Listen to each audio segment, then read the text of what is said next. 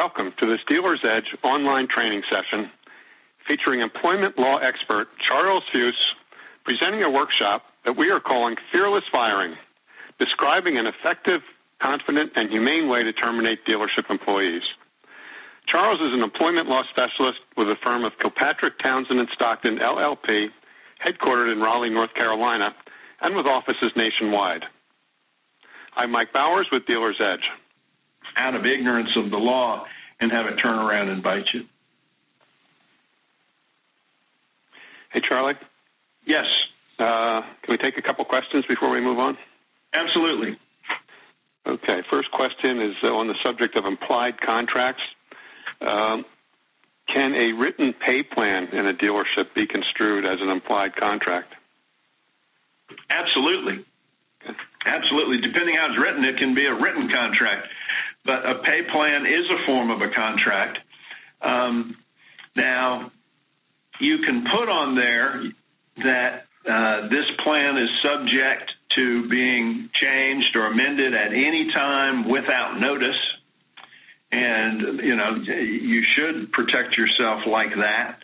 Some states require a certain amount of notice before you change somebody's pay or method of pay. But you do want to reserve the right to change a pay plan like that. Okay. Second question on wage and hour issues. There was a case in the news recently, I think it was a Supreme Court case, involving service advisors and whether or not they were eligible for overtime. Do you have an opinion about whether service advisors will be made eligible for overtime or how that might go? Well, I don't think it was a Supreme Court case, was it? I think it was a circuit court case. And okay.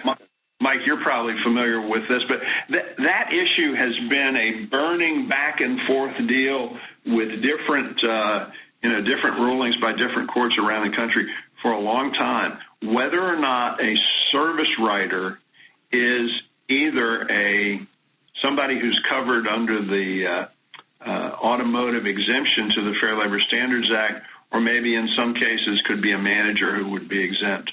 But the big question is, should a service writer be covered under the same exemption that covers mechanics and salespeople?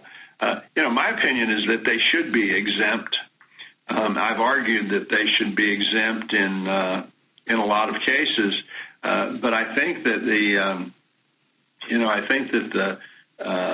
law is moving in the opposite direction and carving service writers out from the exemption.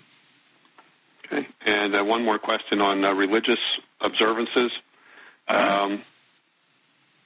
Every salesperson in our dealership is required to work Saturdays, but one of the salespeople says he cannot work Saturdays because it is for religious reasons. It's a day that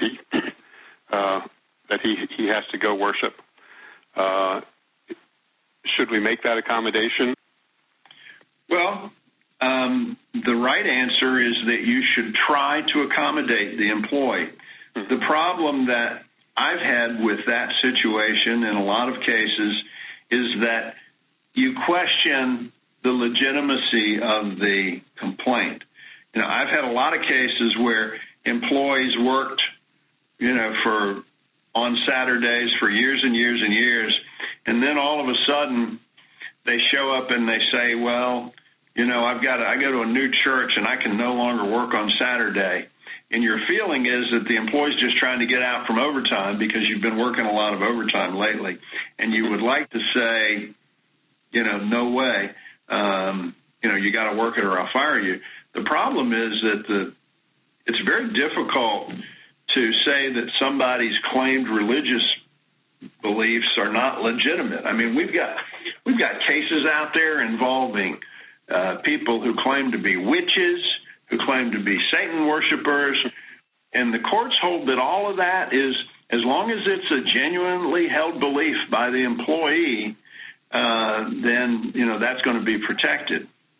Now, if it is absolutely impossible, if, for example, you only had one employee and he said that, and your business would close without that employee being there, then you don't have to accommodate them. But if you've got a decent-sized dealership with a rotation of salespeople, you probably need to figure out some way to accommodate the individual. Now, that doesn't mean that you have to, make it up to them by giving them better shifts during the other days of the week or anything like that. But in terms of giving them Saturday off, something that you probably ought to do. Okay. A comment from one of the people in the audience that she believes the service advisor case is going to go to the Supreme Court. Maybe that's what it is, because there's a split in the circuits. Yeah. And one of the issues, as I read it, was that the judges had a hard time figuring out where the service advisors fit into the dealership. Are they really salespeople, or are they more customer service representatives? Should they be considered commissioned employees or more traditional salaried employees? And so we'll see. We'll probably hear more about that then in the fall. And why are parts employees or some parts employees treated differently or automatically exempt from overtime?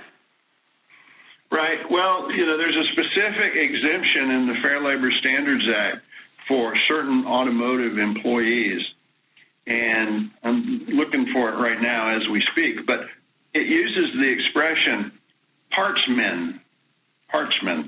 So, somebody who stands at a counter and delivers parts to a customer who's standing there, buying a part is generally regarded as exempt. The law states, and I'm reading it here, any salesman, partsman, or mechanic primarily engaged in selling or servicing automobiles, trucks, or farm implements, if he is employed by a non-manufacturing establishment primarily engaged in the business of selling such vehicles. So that's the same piece of the law that it's called 13B10, if you want to sound like a law nerd, under the Fair Labor Standards Act. That's the same provision that raises the question about the sales writers. So the thing is if you've got a parts counterman who's selling parts to the public, then that's going to be considered exempt under this law. But some, particularly larger dealerships, they've got people who have various titles like parts expediters who aren't really involved in the sale of the parts. All they're doing is moving parts around, warehousing parts, maybe delivering parts to the technicians in the shop. Those people do not fall under that provision and therefore are entitled to minimum wage and overtime. Okay. Let's take one more question before we move on. Okay, see if I understand this one properly. And Wayne, if I get it wrong, if you maybe restate it for us, I'll ask it again. If an employee refuses to do a particular job at hand, can we send him home without pay until we get a job that he feels comfortable doing or that he's capable of doing? Well, let's break that down. Can you send an employee home short of terminating them? Yes. You can, in effect, suspend the employee. And if you're suspending an employee, it's typically, best to do it for a specific period of time, 1 day, 3 days. I don't like this idea of open-ended, Larry, we're sending you home. You call and tell us when you're ready to come back to work. I just think the employer should take control over it. Maybe, Larry, we're sending you home for a day. Come back tomorrow and we'll discuss your continued employment or not. So, yeah, the suspension part is fine.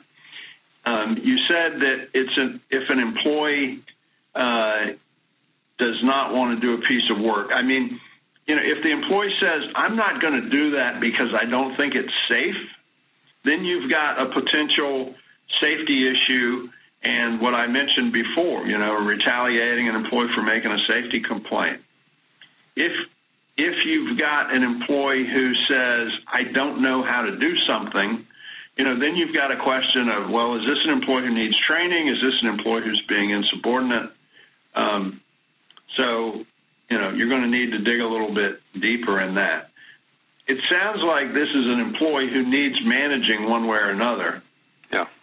And, you need to figure out, is this an employee that is salvageable? Is this somebody that we can work with and rehabilitate? Or is this employee showing signs that this isn't somebody that we want to have continue to work for us?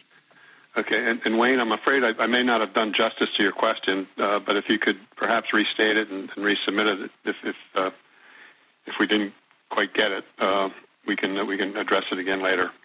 Okay, that's the questions for now. Why don't we move back to the workshop? Right. So I was talking about my ready, aim, fire simple approach to fearless firing.